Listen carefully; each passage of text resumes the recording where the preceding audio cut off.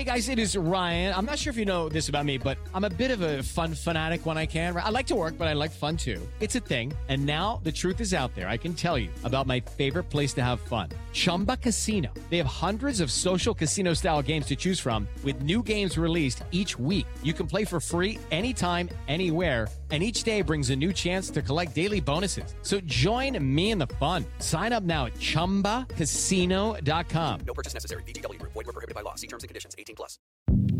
Hi, this is Dahlia Lithwick, host of Slate's legal podcast, Amicus. If you're listening to this show, you might be interested in Amicus's live show that we're hosting in Washington, D.C. on Tuesday, May the 14th.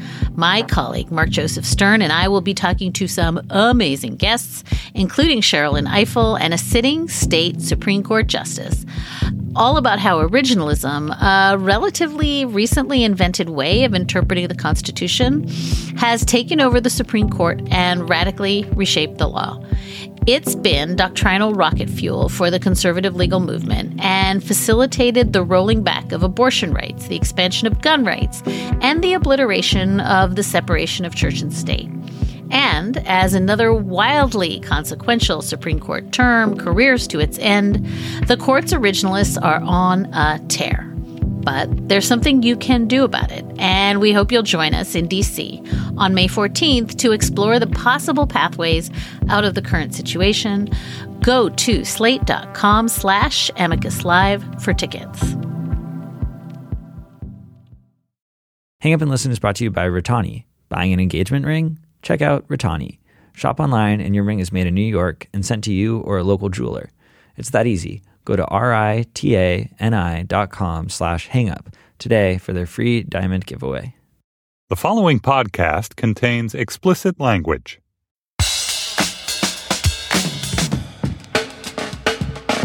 Hi, this is Josh Levine, and this is Slate's sports podcast Hang Up and Listen for the week of June 6th, 2016. On today's show, we're going to talk about Golden State's dominating start to the NBA Finals and Cleveland's no-show in Games 1 and 2. Brian Curtis of The Ringer will join us to discuss sports writers' relationship to Muhammad Ali and the great sports writing he inspired. And the New York Times' Ben Rothenberg will be with us to assess French Open champion Novak Djokovic and whether tennis fans are warming to the best player in the game.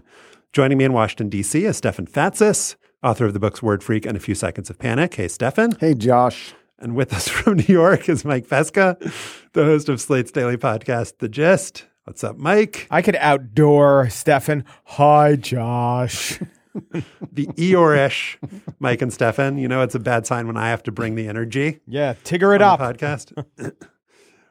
You know, guys, we did a special podcast over the weekend. Everyone should listen to it. It was really fun. Bob Lipsyte was there. He wrote the Times obituary of Ali.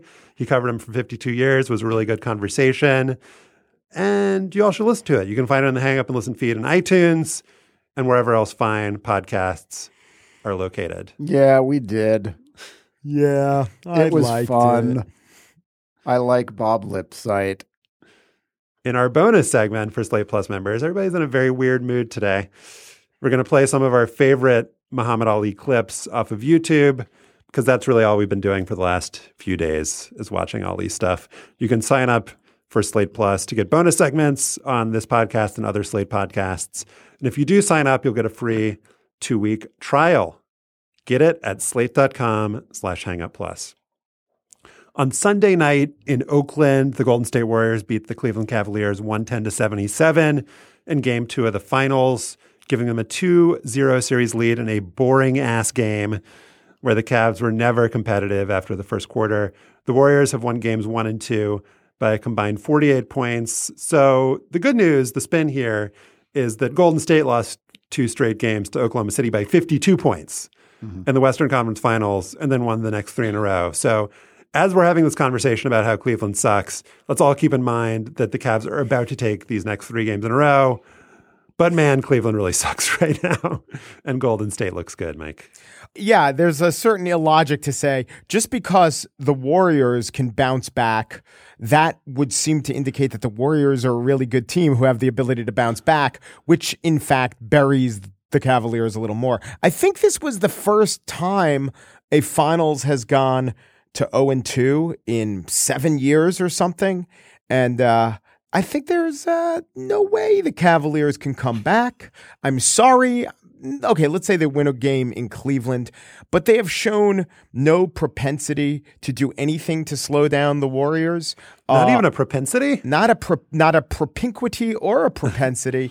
I don't know what can do it except to have 3 7-footers, 7 9ers with wingspan like Oklahoma does. But it also doesn't seem like I'm going to lay this one entirely at Tyronn Lue's feet. It doesn't seem like Tyronn Lue is really much of any idea besides, let's go out there and shoot threes with the Warriors. Terrible idea, guy. Terrible idea. So you're saying they're not adapting particularly well to what Golden State is throwing at them. And Steve Kerr said last night that it was all about defense, that's what won that game. The Cavaliers shot like 35%. The Warriors also, it helped, shot like 57% or something. It didn't seem like Cleveland really had any idea how to deal with Golden State either on offense or on defense. Maybe they should just give the ball to LeBron more. Well, we kind of forgot that Golden State was really good on defense, and they kind of forgot that they were good on defense for certain stretches of this year and this playoffs. But we did talk about it a lot last season, that we were kind of underselling and underrating the fact that this was an amazing defensive team. And I think the Cavs bring the best out of the Warriors, both offensively and defensively. It's a really good matchup for them and a bad matchup for the Cavaliers. I was thinking, if Oklahoma City made the finals, well, that makes Kevin Love a lot more playable because Oklahoma City has big guys.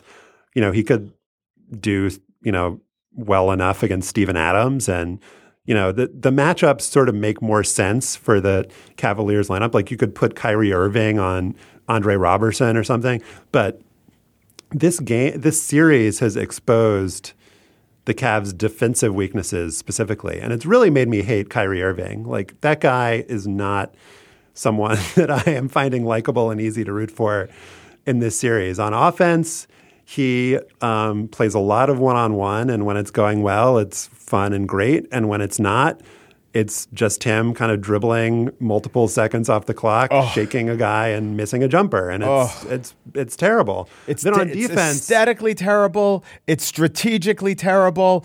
And don't you think, would he be doing this if Steph Curry weren't there? It's so clear. He's like, I could do what Steph Curry does. No, you can't. He's also doing it on a basketball court where LeBron James is standing nearby. I don't know if the problem is that they're not giving LeBron the ball enough. I think that we can talk all we want about the matchup, and I think it is a bad one for the Cavs, and they'd be losing no matter what. They're also just playing like crap. And I think that 2 games, it doesn't necessarily mean that this is the true level of both of these teams. It's probably not that far off, but the Cavs looked amazing in the Eastern Conference playoffs. And it's not just people are like, oh, the East is weak. The East is terrible. The East was actually much better this year.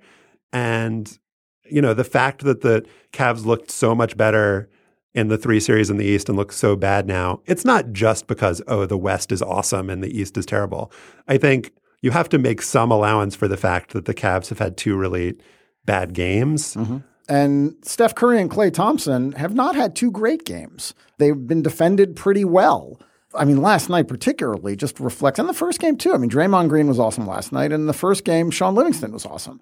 The depth and the versatility that the Golden State Warriors bring is very difficult for this team to contend with. But let's also talk about coaching, not just clipboard exploding coaching. There were times when the Warriors were playing lineups that they had never played, or I think I heard Zach Lowe saying they had played for 1 minute in the regular season. These were good lineups. And there was a time on the floor when LeBron was the tallest player on the floor in the game yesterday. That's advantage Warriors also. Sure, when Kevin Love gets hurt or has his ailment or whatever and goes out, it puts pressure on the Cavaliers. Concussion. Yes. I mean, are we sure it was a concussion? I'm just saying. It was a head injury. Yeah. So that puts pressure on the Cavaliers, but it does seem like the Warriors, for all their versatility, have so many different answers and have so many different questions that are unanswerable by the Cavaliers. But again, Sean Livingston was terrible in the Thunder series. And it wasn't just because the Thunder did some awesome job of defending him. He had a lot of open mid-range shots that he biffed. And Draymond Green was awful. Yeah, He had wide open shots all day long against the Thunder and was missing them. And then in this game, He also the keeps them on Cavs, the Bulls too. when you're talking about Tyronn Lue, they did try a bunch of different stuff. They tried a bunch of different lineups, and none of it worked. But making Draymond Green prove that he can make an open three based on recent history is not a terrible coaching move, given the other decisions that you have to make and who you have to defend. I would argue that given how well they've played against Curry and Thompson, that's like a smart bet that the Cavs coaches have made, and it's been well executed. And maybe that's just that Curry and Thompson have been missing more than they have. But like J.R. Smith has only shot the ball 9 times. I mean, this is a guy who was draining threes in the Eastern playoffs. Like, how much could the coach possibly do? We should be rooting for Cleveland to win at least a couple of games, though, because of the tsunami of takes that are going to descend on LeBron's head for being a finals choker and a lesser superstar for making it to, is this 7 overall finals and only having won twice? No, 6. This is 6 in a row. That's going to be painful. This is 6 in a row, but 7 overall. Oh, yeah. So 538 has a piece up arguing that LeBron is being punished by the takers because his teams have made 2.5 more finals than you would have expected given the talent on the team and given their chances according to their metric BPI going into the playoffs. And then as far as the finals go, the last 3 series, 2014, 2015, and 2016, in order, they had a 31% chance, 28% chance, and 25% chance. And then in 2007 against the Spurs, they had a 13% chance. So you wouldn't expect the LeBron teams to win that many, if any, of those series. Now, the series with the Mavericks that they lost, the first one where LeBron was with the Heat, they had a 63% chance to win that one and lost. Yeah. Well, I disagree with the premise. I don't know. Who knows what I don't have the taker temperature. I don't know what the average of all takers, the Real Clear Politics poll of polls is telling me about the takers.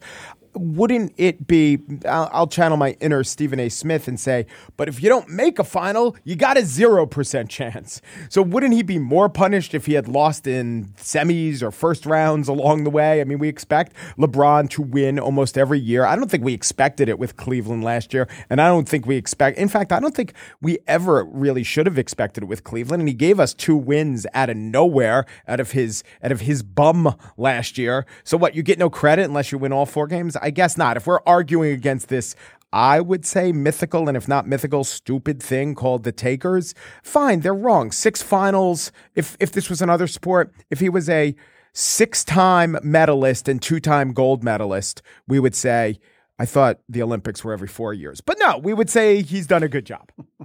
Well, I would say that you're right that if LeBron lost earlier in the playoffs, the criticism would be just as harsh, if not harsher. It would just be different. We're just getting a different strain because the finals are the ultimate place where you display your clutchness.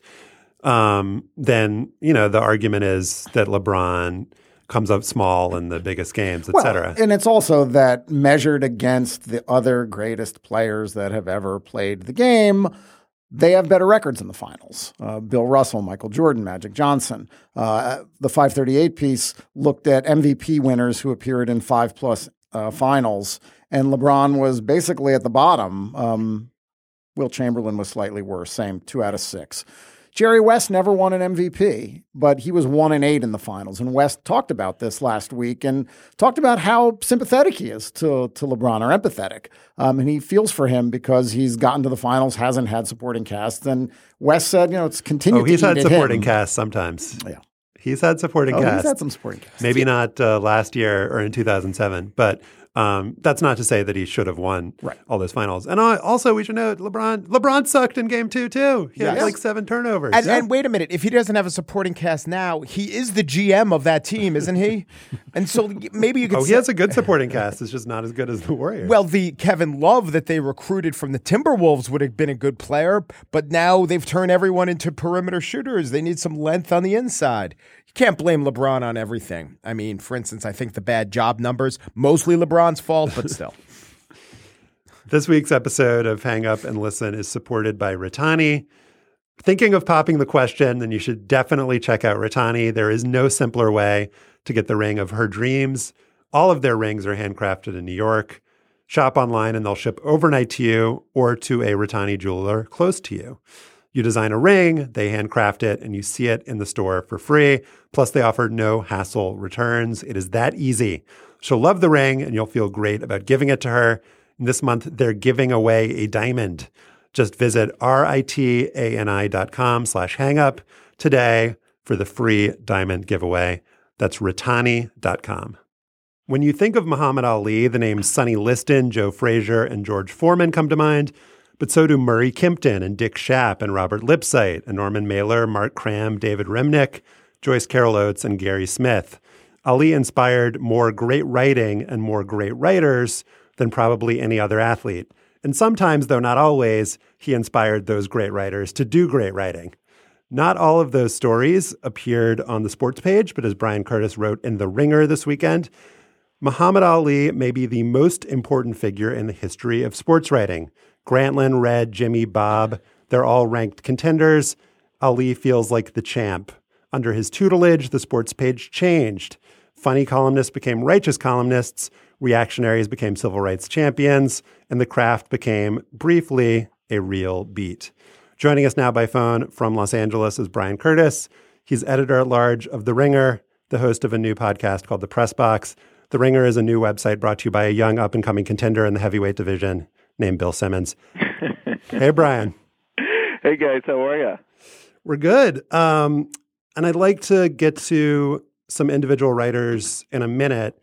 But what's most fascinating to me, and Stefan also covers it in a piece that he wrote for Slate about Arthur Daly, the New York Times sports columnist, is that in sports writing, and I'm going to quote you, Brian, Ali drew a line of demarcation between them, old reactionary, suspicious of loudmouth athletes, and us, young, hip, all ears. Yeah, he did. I mean, and sort of like the moment he came on the scene, right? It wasn't something that developed, but the moment he won the heavyweight title in 1964, and probably even, as Stephen points out in this piece, even before that, in the weeks and the hype leading up to the fight, he really made it so that you were either on one team or the other. And one of the things I thought was fascinating is a lot of athletes, as we know, all the way up to LeBron James, who's our most recent example, right? Richard Sherman, whoever it is, have drawn that line. But what Ali was able to accomplish is in about a decade or two, he was able to take everybody who used to be them and make most of them, with a couple of notable exceptions, into us, right? He was able to convert people. And people who wrote, the most disparaging things about Muhammad Ali in the 60s, by the 70s, had kind of come around, and I say in the piece he won kind of a moral victory on the cards, which is just amazing. It was also a confluence of a lot of things, though. It was the time, certainly, and the culture of journalism generally. I mean, it was also the era of Tom Wolfe and the new journalism, and eventually Watergate and Vietnam, and there was a lot of more incisive, politically thoughtful writing happening. And Ali came along at a time that he was able to be part of that and to push sports writing away from the hackneyed Grantland Rice, overblown purple prose deification of athletes into something that was more skeptical. So on the one hand, Ali was this athlete asking to be challenged, but at the same time, he was challenging the sports writers. Absolutely. I mean, I think what's interesting, too, is the old sports page. We now live in this world, right, where when I was at Grantland, we sent a writer to cover the protests in Ferguson. This was not the case for the most part, 99% of the 1960 sports page, right? It's the structure of the thing itself, this idea. And so when you have the heavyweight champ who's talking about black Muslim theology and eventually the Vietnam War and all these kinds of things, writers have an excuse to write about those things. If you'd gone to your editor and said, well, I want to write what Norman Mailer's writing in Esquire, pre-Ali, they would say, well, good luck with your Esquire job, right? Get out of here. But Ali sort of brings those issues to the surface. He's the vessel by which these guys, I love the fact that Robert Lipsyte, after he covered the 64 fight in Miami, goes in one of his early interviews in the next couple of years as Elijah Muhammad, right, the leader of the Nation of Islam. I mean, just imagine that kind of thing on the sports page before Muhammad Ali. So I think he becomes the way we kind of smuggle all this stuff into the sports page, and we wind up having more interesting sports writing for it. Tell me about Mark Cram. I loved Ghosts of Manila, and I think towards the end of Cram's life, there was a change. There was a whole turnaround. So it went from the establishment was against Ali to Ali having just been a number of things, but chief among them were showing integrity and having been on the right side of most of these societal issues. The establishment now kowtows at the feet of Ali and writes hagiographies about him, but there are still the exceptions. So, how do you classify them? Yeah, Cram is a really interesting example because you're right. We did eventually move into this. David Plotz wrote a piece about this too around the turn of the century. We wound up in this kind of thing where Ali had never done anything wrong. If you watch that documentary that came out a couple of years ago, The Trials of Muhammad Ali, was that the right title? And you listen to the stuff he was saying on his college campus tour in the 60s when he was kind of in exile from the establishment. He was, a lot of the things he said were just completely nuts, and they were really, really nasty and terrible. And somehow a lot of that stuff got, kind of taken out of the wash. And Cram, I thought, late in his life especially, was one of those guys who was able to entertain both ideas. That Muhammad Ali had been this sort of world historical figure and also had been wrong on a number of things. And it's really funny, and I think part of that is what we're talking about, right? It's those reactionary sports writers who were so against Ali in the 60s.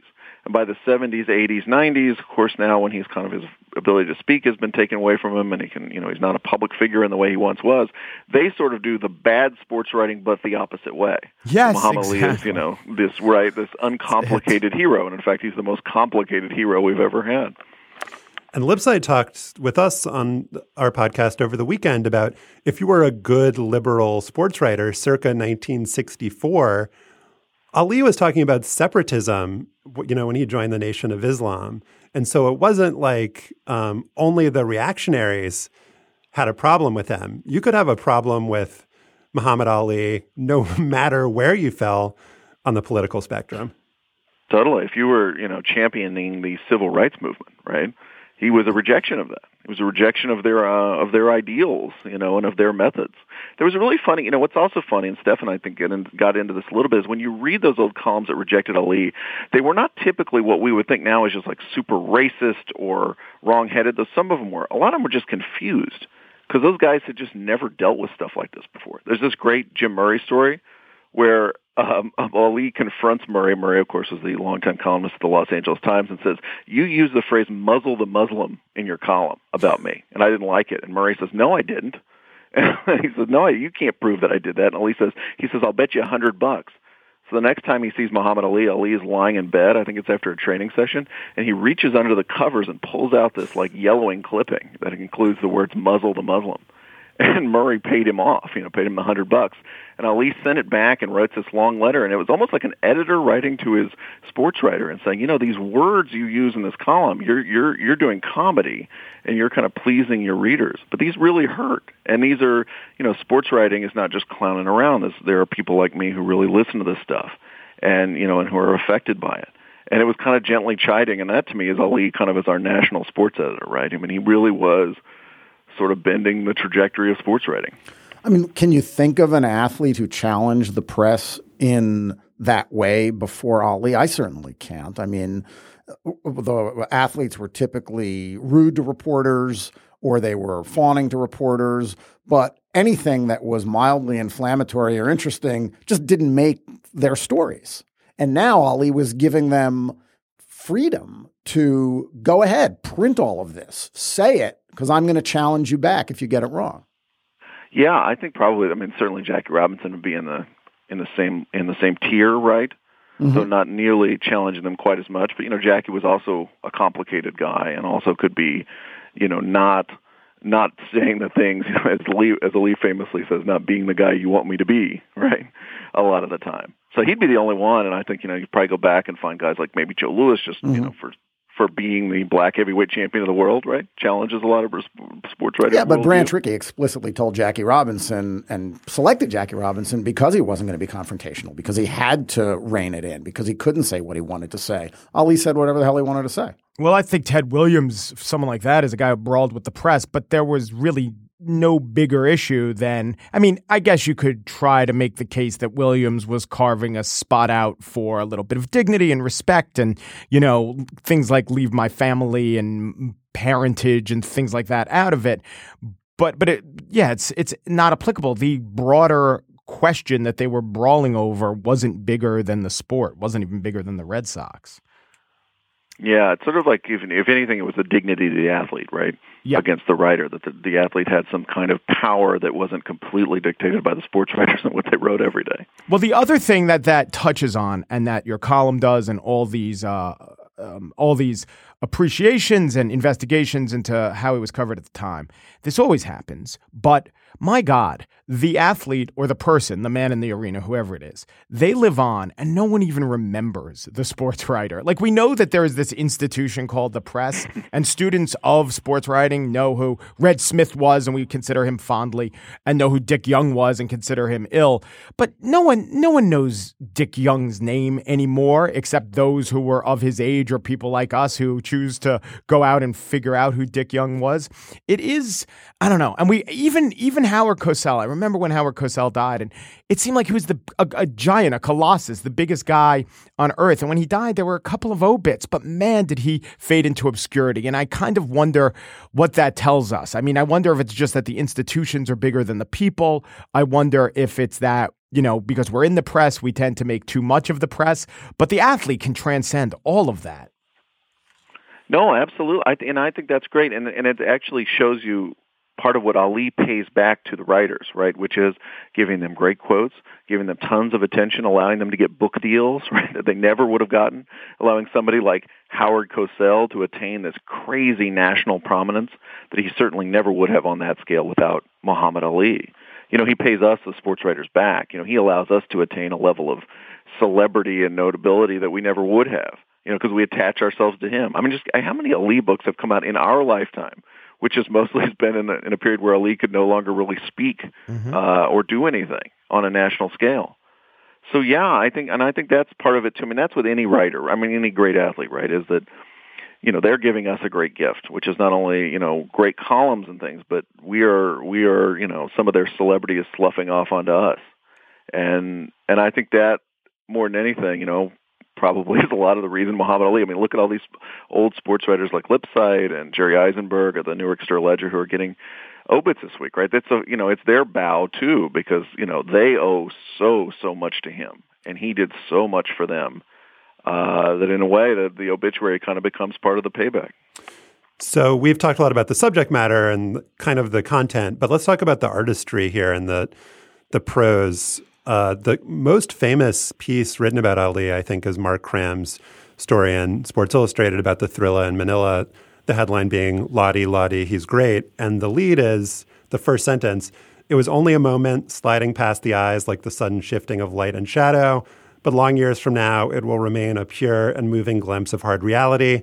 And if Muhammad Ali could have turned his eyes upon himself, what first and final truth would he have seen?" And I must confess that this is not to my taste. Like, it's not the kind of writing that I like, and it's not the kind of writing that I aspire to do myself. And I'm curious what you guys think, or if you guys have a favorite piece about Ali and sort of thoughts on why he inspired this kind of florid prose. Well, I do like Cram, and I do think that sort of sports writing, Red Smith does it too. I mean, it's from a different time, and when done poorly, I guess you would say it's purpley and done poorly. But there's something about boxing and horse racing, those two sports alone, that I think allow for the grandiosity. I think if you try that stuff with baseball, I mean, maybe because baseball is whimsical, and if you try that stuff with football, because football is, that no one involved in it would think of themselves and so exalted. Well, maybe exalted is not the word, but would maybe even be able to conjure up the phrases. But there's something so fundamental and elemental and old time about those sports that I think it pairs well with those words, and I think Cram is great at it. And I think Ghosts of Manila, it's a challenging book sometimes on a sentence by sentence structure, and I really don't know that it reflects the reality. If I was next to Mark Cram that whole time, I don't think I would say, "Oh yeah, those are the impressions I got. That filter seems right to me." But there's something about it that I respond to, actually, specifically Cram and Ali. Yeah, it's another credit, I think, to Muhammad Ali, too, that he could almost make that stuff seem like, worthwhile, right? That kind of sports writing. I mean, I think when we see that today, or even if you read some pieces back then that are about lesser athletes or less interesting athletes, it just seems so ridiculous, right? That kind of prose. And I even look at some of the Mailer stuff that he wrote, and some of it is just unreadable. But it's Muhammad Ali, so you just got to make an effort to read it, right? And you think, well, he was this huge guy, and maybe that's where you reach as deep as you can for that kind of language and metaphor, and try to capture him, because you're trying to do him justice. The piece that I saw that I hadn't read before, that Tommy Craggs, our colleague, put me onto, that I thought was the best, was the Murray Kempton story in the New Republic about the Ali Liston fight from March of '64, headline The Champ and the Chump, and the excerpt that we printed on Slate, I'll read it now. Just before the bell for the 7th round, Cassius Clay got up to go about his job. Suddenly, he thrust his arm straight up in the air in the signal with which boxers are accustomed to treat victory, and you laughed at his arrogance. No man could have seen Clay that morning at the weigh-in and believed that he could stay on his feet 3 minutes that night. He had come in pounding the cane Malcolm X had given him for spiritual support, chanting, "I am the greatest, I am the champ, he is a chump." Ray Robinson, that picture of Grace, who is Clay's ideal as a fighter, pushed him against the wall and tried to calm him, and this hysterical child turned and shouted at him, "I am a great performer, I am a great performer." Suddenly, almost everyone in the room hated Cassius Clay. Sonny Liston just looked at him. Liston used to be a hoodlum. Now he was our cop. Mm-hmm. He was the big Negro we pay to keep sassy Negroes in line. And he was just waiting until his boss told him it was time to throw this kid out. I love that. It's wonderful, right? And the other part of Ali's sports writing legacy we're just touching on, too, is him bringing celebrity sports writers into his orbit, right? Somebody like Kempton at that point, or later, and Mailer and Plimpton, all those guys are on, really just, that's where the story is, as much as it is the civil rights movement, or, the 1968 Democratic Convention and other things that they converge on, because that's where, so he sort of brings those guys in. Joyce Carol Oates is on the op-ed page in the New York Times today, because he dignifies, he offers them a subject that's as interesting, right, as literature or fiction, that they can, come in and write that kind of stuff about. And again, it was a time when there was a hunger for literary writing about sports in Esquire, in the New Republic, and other places. There was an opportunity for these literary lights to slum it. I mean, Plimpton had been doing it since the 50s with his first person stuff, but Ali, and I think it was also part of Ali's willingness to be part of the spectacle. Not in, I think, in an entirely self-serving way, but partly out of social conscience to try to change things, and getting these writers on board helped to do that. Yeah, maybe 95% self-serving and all, but the social conscience comes with it. Well, I think the social conscience was an outgrowth of it. I think Josh and I were just talking about this before the show, that a lot of what Ali said, at least in the early years, in 63, 64, 65, 66, wasn't premeditated. It was spontaneous, and then it coalesced into a kind of political theory or political philosophy. Yeah, I mean, one of the funny things, too, that we've kind of, glossed over the years is his press conferences and interviews could be just totally boring and interminable. He'd do an hour on Muslim theology, and then 20 minutes on this, and then another hour, and people are just peeling away. I'm so bad I make medicine sick is the stuff we remember, but he could just go on and on and on and on. Lipsyte tells that story about Ali uttering one of his great lines when he gets his notice that he's got to report for induction into the army, and he's talking about Muslim theology, and he's being self-serving, and he's wondering why he's getting drafted, and the old guys leave to go file their stories, or go to the track. And eventually Ali says, I got no problem with them Viet Cong.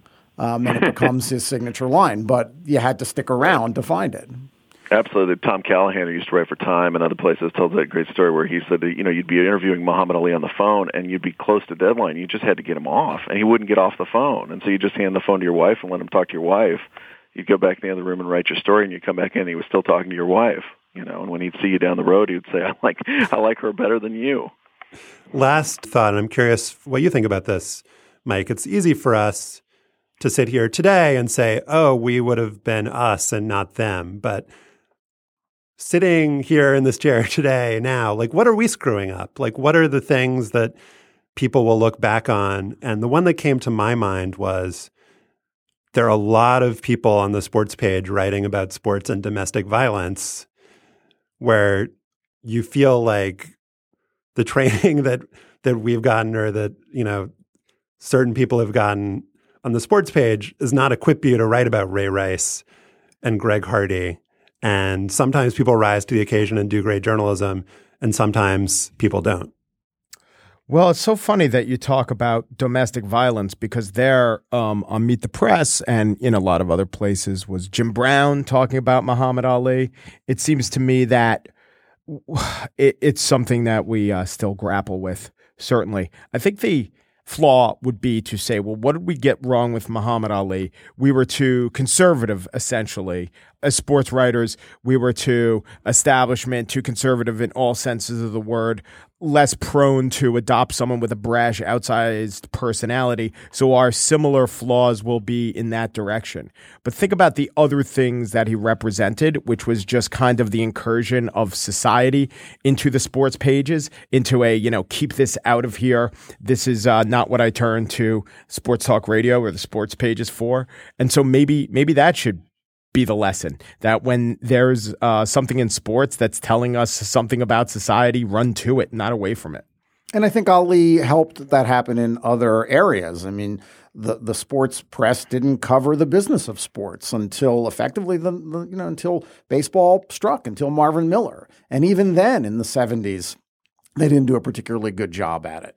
And now it's an indispensable part of sports coverage. So I think the change comes from without, and then it forces the sports page to adapt.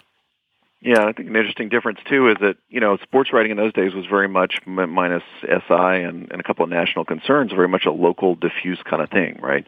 It wasn't easy to access what everyone else is saying, and now we live in this time of Twitter, where when we see a social justice issue before us, there's an enormous amount of pressure and organizing, I guess is the word for it, to come down on the right side or to come down on a particular side.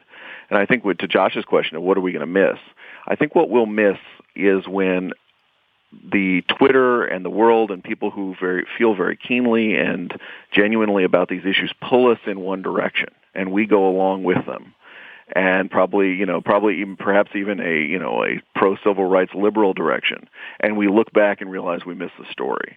And that we really got it wrong or we got a particular athlete wrong. To me, that's the way it's going to go now. Not that, we're all writing for our papers in St. Louis and Chicago and we're not as hip as we need to be, but that we're almost too hip and we somehow screw it up.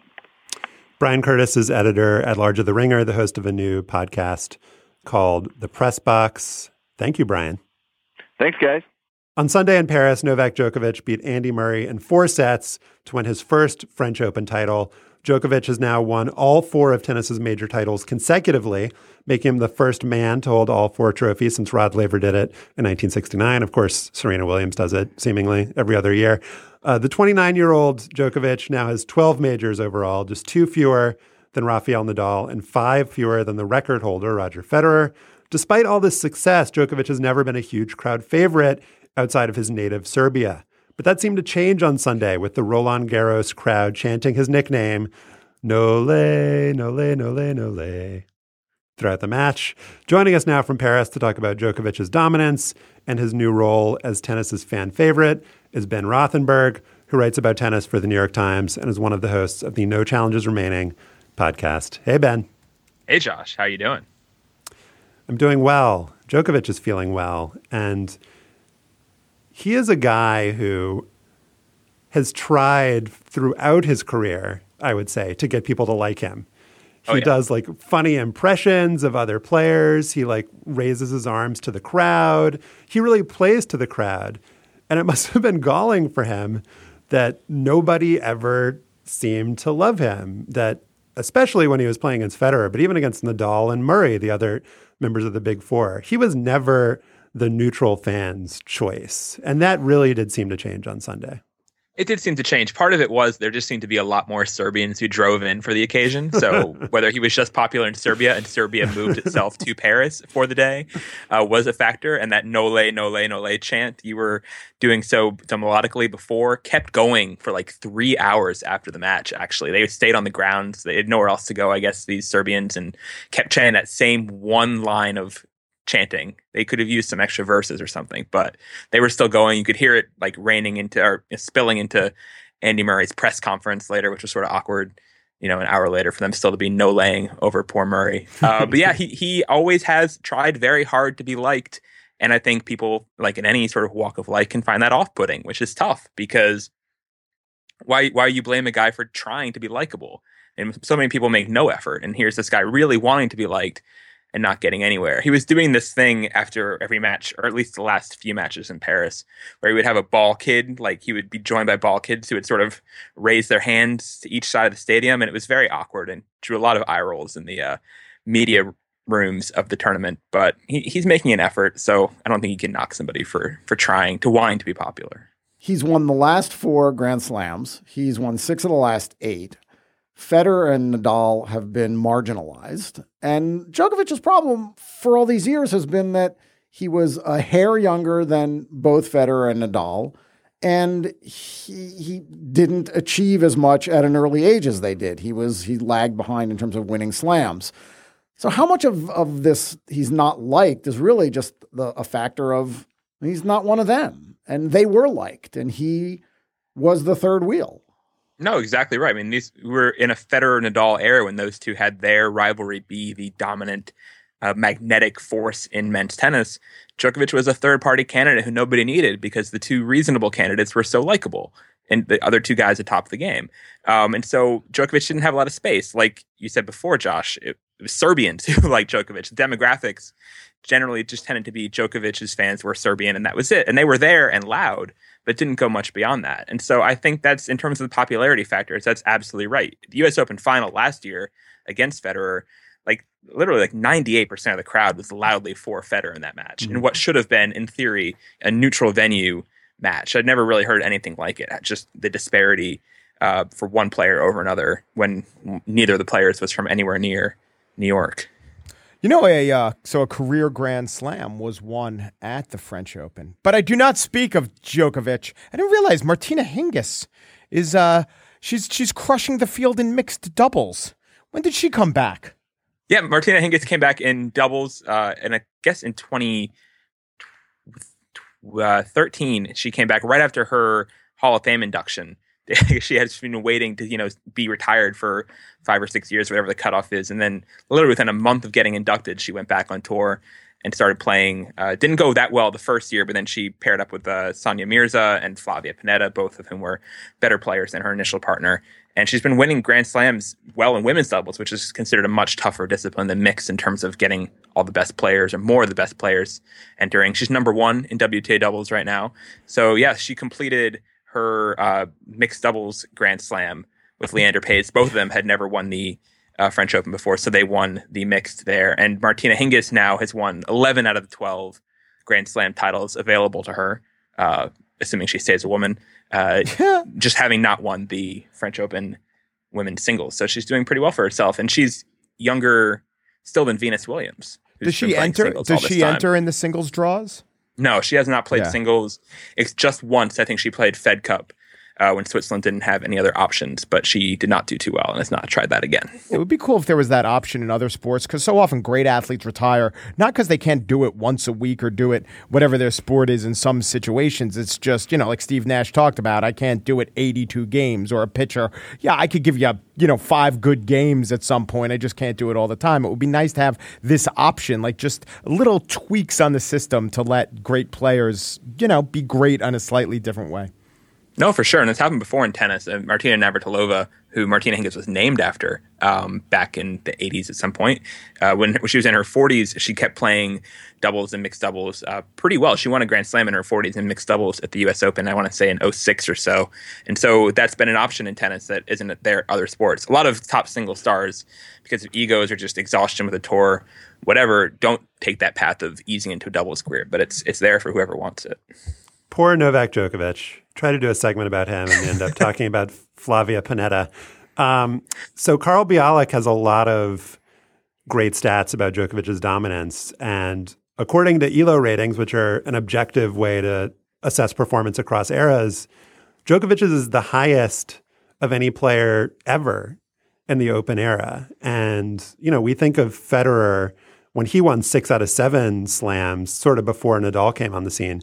We think of that, or at least I think of that, as kind of the peak of male tennis performance, at least that I can remember. And now, at least according to the numbers, Djokovic is better than that.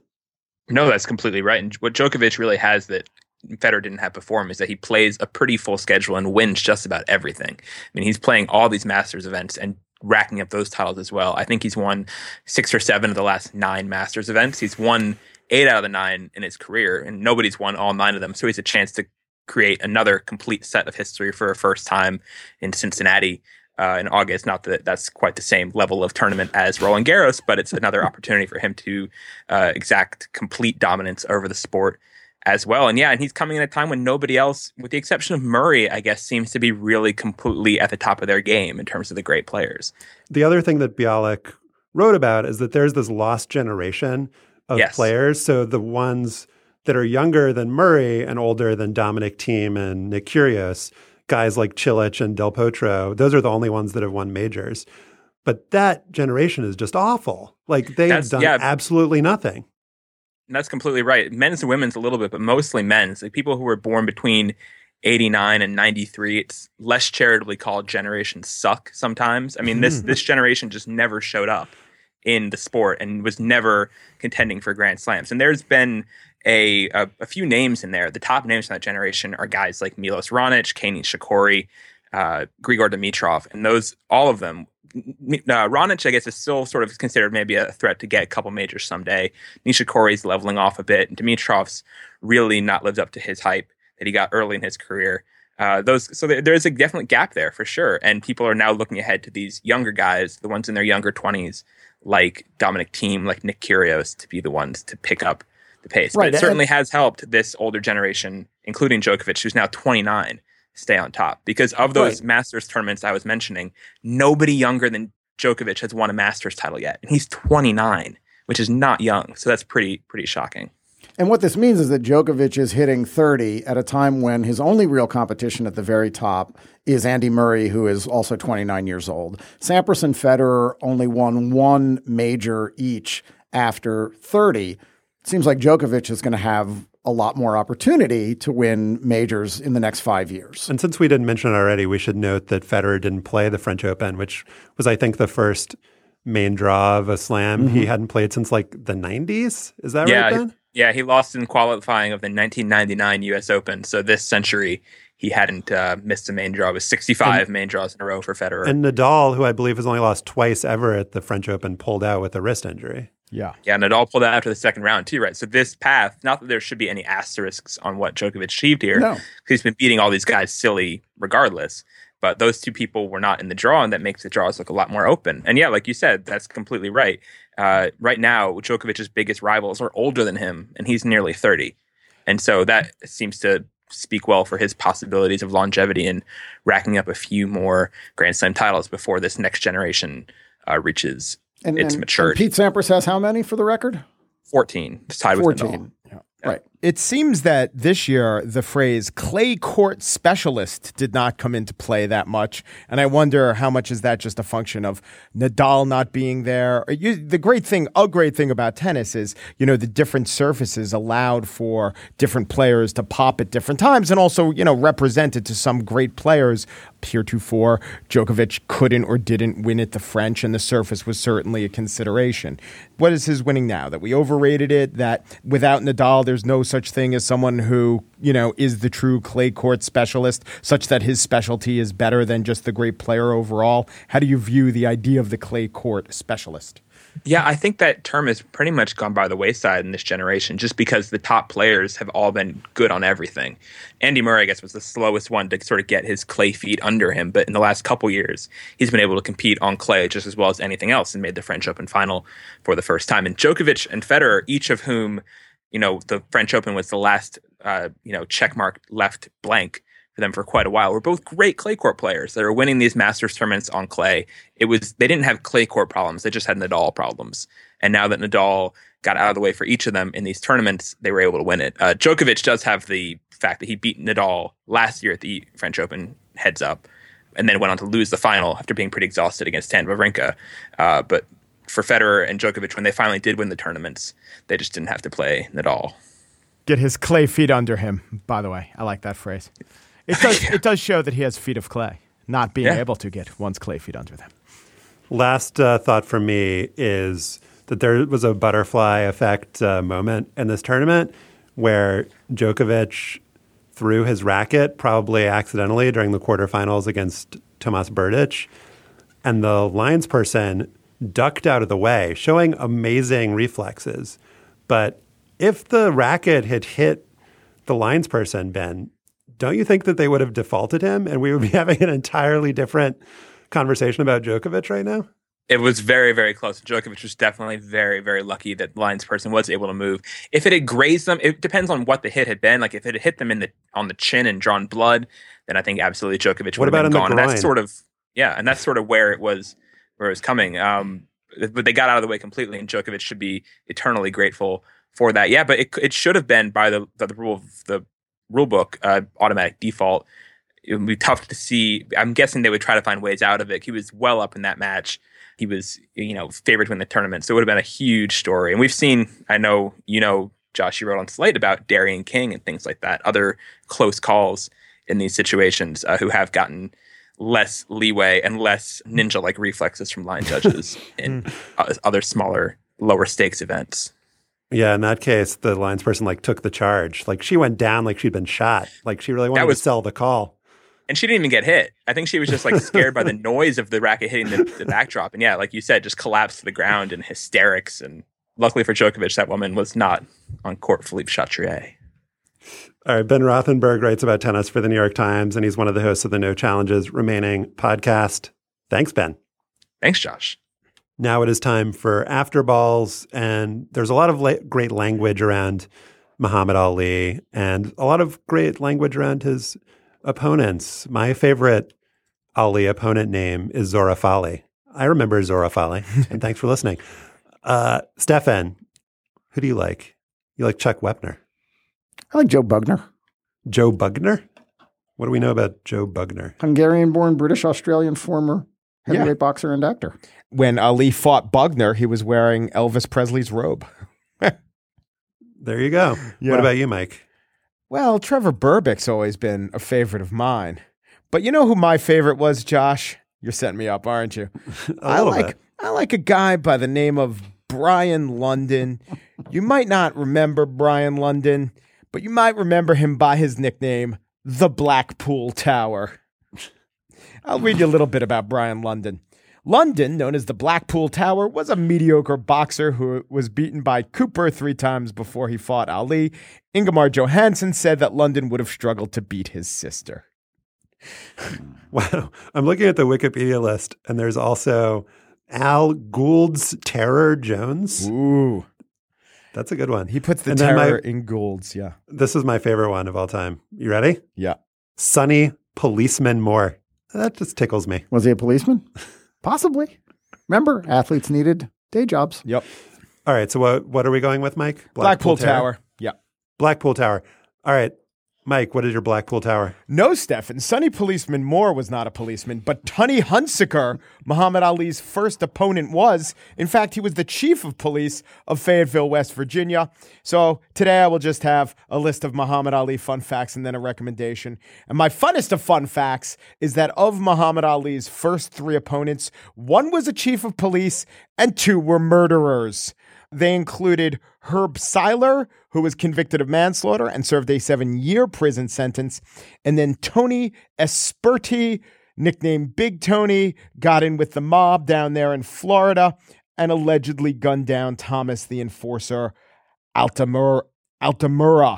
Altamura, according to newspaper reports, Altamura was waiting to be seated at the restaurant when Asperdi allegedly walked up and shot him to death. You know, I should say 2 of his 3 opponents were allegedly murderers, and 1 was allegedly a chief of police. Another fascinating thing, just going through all his fights, because, I don't know, we probably think of 1960, the Olympics, and then cut right to Sonny Liston, right? Or cut right to... cut right to Sonny Liston. But along the way, there were some interesting fights, including, and I thought this was quite interesting, in 1963, he fought Doug Jones, and it was the Fight of the Year by Ring Magazine in 1963. This was Ali's 18th fight. And here's a fascinating fact. This was the first Madison Square Garden sellout since Rocky Marciano fought Joe Louis in 1951.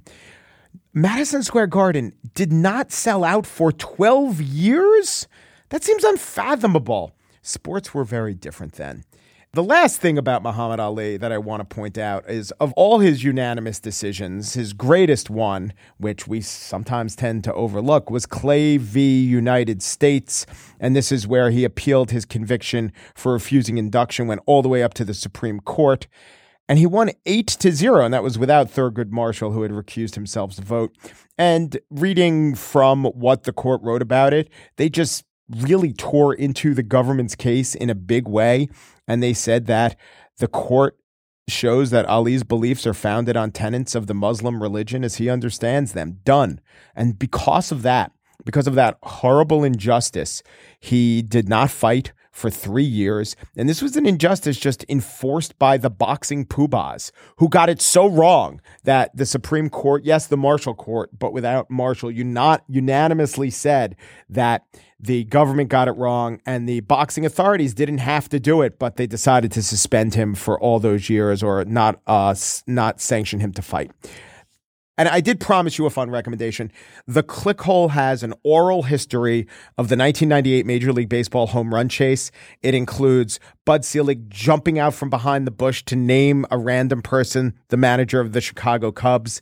It includes Sammy Sosa growing up in the Dominican with a beautiful pet peacock whose name was Judas Iscariot, the bird. It has to do with the winner of Bud Selig's "You're now manager of the Chicago Cub" being Martin Scorsese. It's good. It's really good. Good Clickhole. Stefan, what is your Blackpool Tower? I'm going to take a second stab at an afterball I did 6 years ago about Muhammad Ali. I have this T-shirt, the front of which says, "I ain't got no quarrel with them Viet Cong." It is, of course, one of Ali's most famous utterances, a quote that would help to define him, his refusal to be inducted into the military, his banishment from boxing during his prime, his opposition to the war in Vietnam, and broadly speaking, the entire decade of the 1960s. Ali spoke the line, or the line that would become the line, on February 17th, 1966. He was outside of his home in Miami, where he was training for a fight, and he was ogling high school girls on their way home from school. Ali's bodyguards, Nation of Islam members, reporters were all there too. Ali then got a phone call from a reporter who told him that the draft board in Louisville, his hometown, had reclassified him from 1Y, or unfit for military service, to 1A, immediately eligible to be drafted. According to Robert Lipsyte, who was there that day working on a feature for the New York Times about Ali, his first response was less political than selfish. "Why me?" Ali said, according to Lipsyte in his 1975 book, Sports World. "I can't understand it. How did they do this to me, the heavyweight champion of the world?" Reporters then started arriving in waves. Neighbors and passersby stopped there too. They all asked him questions for hours. And finally, one of the reporters said, "Well, what do you think about the Viet Cong?" Ali was tired and he replied, "I ain't got nothing against them Viet Cong." He would repeat the phrase, and eventually it would harden into, "I ain't got no quarrel with them Viet Cong." Now, I had always assumed that Ali followed up immediately with the other line that would become the companion in the quotation, one that was repeated in obituaries over the weekend. "No Viet Cong ever called me nigger." But Lipsyte didn't record that follow-up line. It doesn't appear that other reporters at the time did either. And that's because Ali, in all likelihood, never said it. Someone did, though, or at least someone thought of it around the same time. A week after Ali's comments in Miami, the New York Times reported on an anti-war protest near where President Lyndon Johnson was speaking.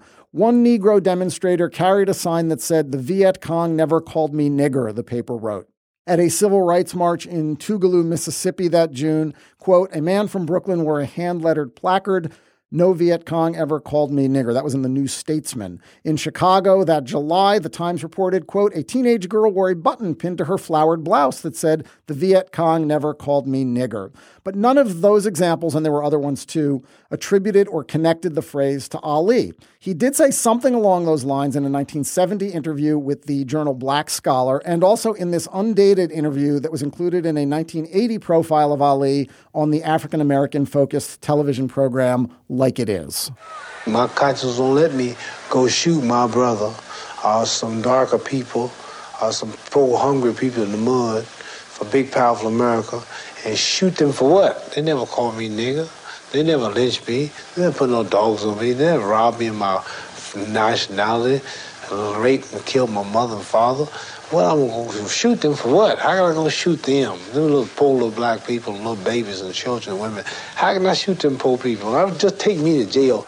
It's possible that Ali at some point said the two phrases back to back. He talked a lot after all. And even that he did that before the second one started showing up as a slogan at anti-war rallies. But there doesn't seem to be any evidence that he did, or even that he ever said, "No Viet Cong ever called me nigger," or something pithily close to that. Does it matter? Not really. What does is that Ali recognized the growing power of his off-the-cuff words and then used them to define his own political character, which in turn was embraced by others and remains with us today.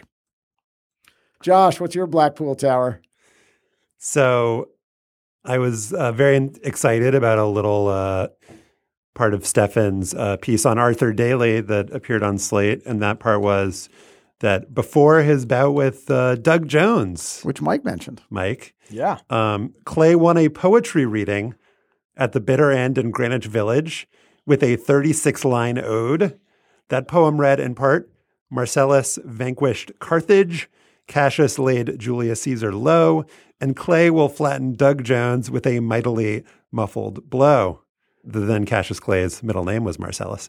At the coffee house, he also repeatedly proclaimed, "I'm the greatest." So let's get some more details on that Muhammad Ali coffee house appearance. There's a description of it in David Remnick's book, King of the World, where Remnick writes that Clay went on every television show that asked him, but his cleverest stroke was an appearance at the Bitter End, an outpost of Greenwich Village, hip for folk singers, comedians, and other performers of the zeitgeist. The occasion was poetry night, and Clay appeared on stage with 6 women and another man.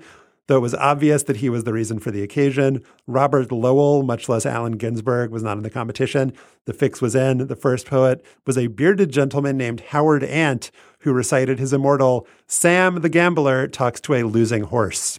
That's long been a favorite of mine.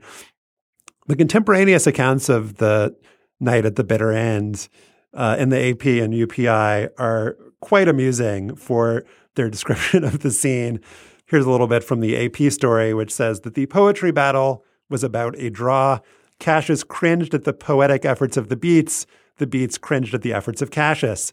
One cretin with straight black hair and about a pound of black goo on her face, consulted as an authentic beatnik, contended that Cassius's work had soul, but she turned out to be a researcher for a weekly news magazine and was disqualified as a judge. Cassius arrived in the village just as lunch, coleslaw, and chicken wings was being served. That's an important detail to include. A gentleman weighing about 106 with a fine head of skin and a thriving beard was the first challenger. His shoes were shined, but his manuscript looked like he had wadded it up and used it for a doorstop. He read The Way of Emblems, or Sam the Gambler Talks to a Losing Horse. Cassius called him about a 4-round poet. Finally, a living doll with baby blue eyes and about 6 hanks of dirty brown hair hanging down her back. "If you'd wash her off, she'd be beautiful," one spectator said. Read an ode to Cassius. "Do you have a flag in your palm?" it began.